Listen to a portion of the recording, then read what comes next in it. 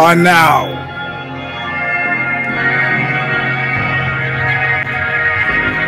about to witness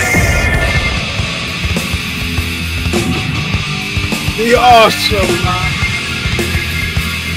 the crushing, the might,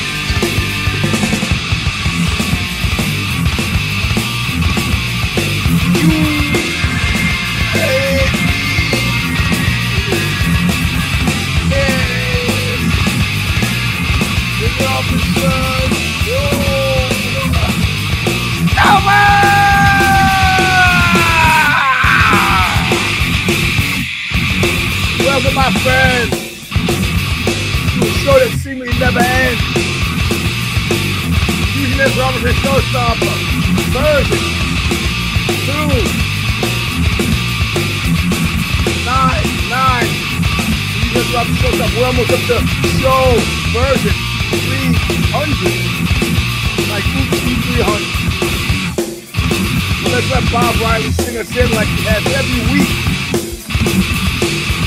2007, called Intro All of Nothing. It's a song off of the record Calling of the Just, still available from Revelation Records in Huntington Beach, California, where they hit your car with a hammer, they get to the nightclub, and they run your mayor pro tem out of town on a rail to open up the substandard restaurant on a Florida coast. Wait.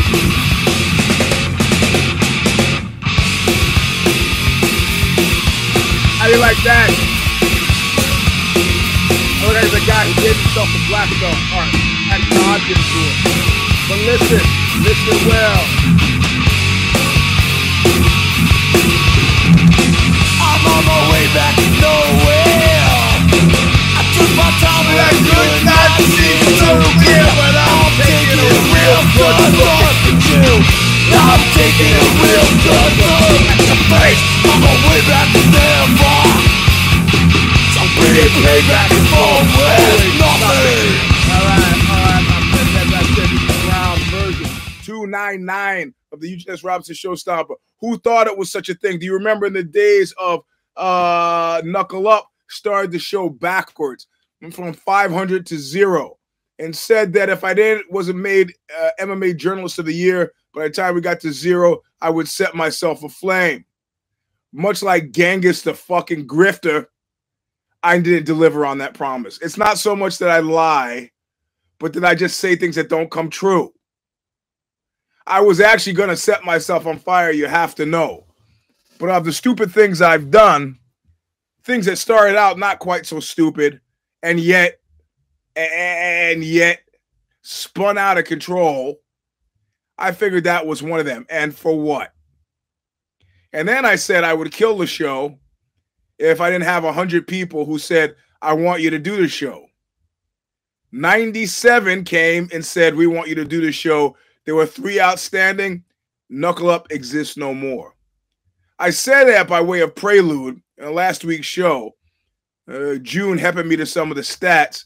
Some of you, the vast majority of you watch the show live. It's fine because it's free live. We all enjoy a live experience better.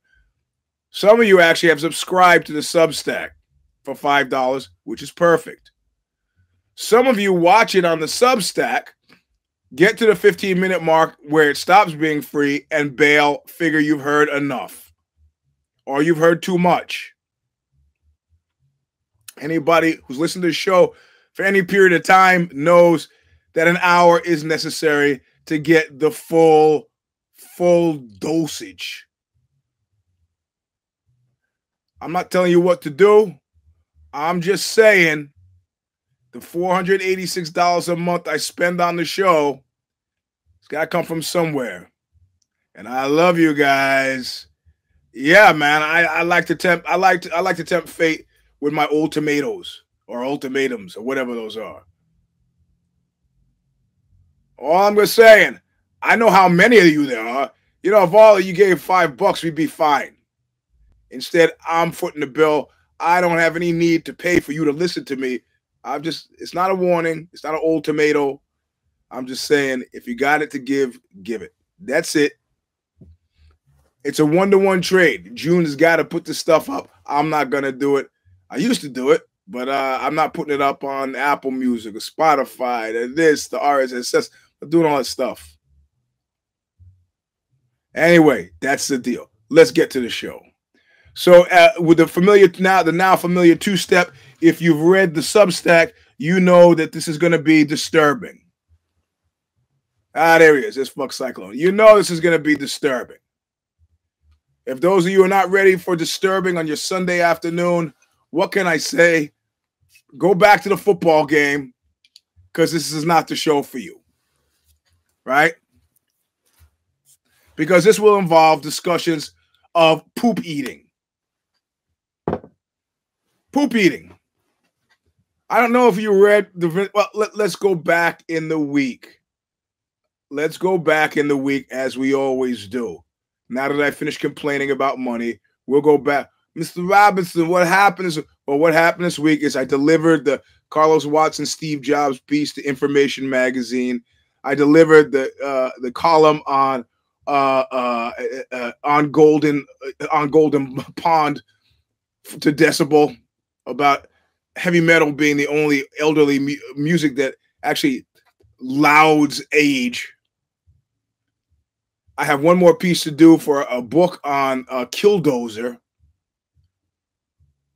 Exactly. It's all the difference in the world is doing it on stage. If Vince McMahon did this in the ring, but I get ahead of myself. So the week was all right. Tuesday we did If the Shoes Fit. I forgot that we were doing Bad Boss Brief on Friday.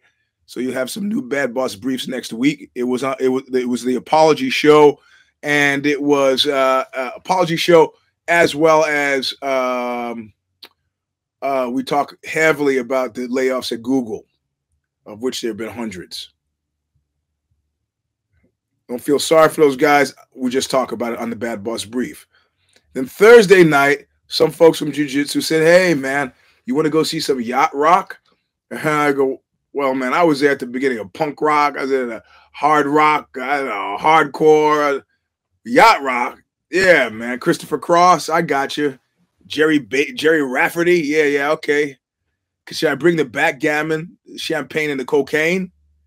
No, they said just bring your roller skates. So there's a band called Silver Fox, and they were opened up by a band called Fell Swoop. Now, Fell Swoop had one good song as the last song, but otherwise it had this kind of cheese ball angle of attack. You know, the singer, I don't know if you know what yacht rock is. Look up Christopher Cross or just type in yacht rock. The guy was way too pleased with himself, and I couldn't figure out whether he was genuinely cheeseball or was doing some meta thing of cheeseball. But I figured out in the end, like I told you about the woman who I dated who tried to cadge $300 off me and pay me with sex, and then decided she felt so bad about it, she had to make mock of the whole occasion by doing this fake porn star thing. And I was like, "You're not going to ruin this for me." And I drilled down deep.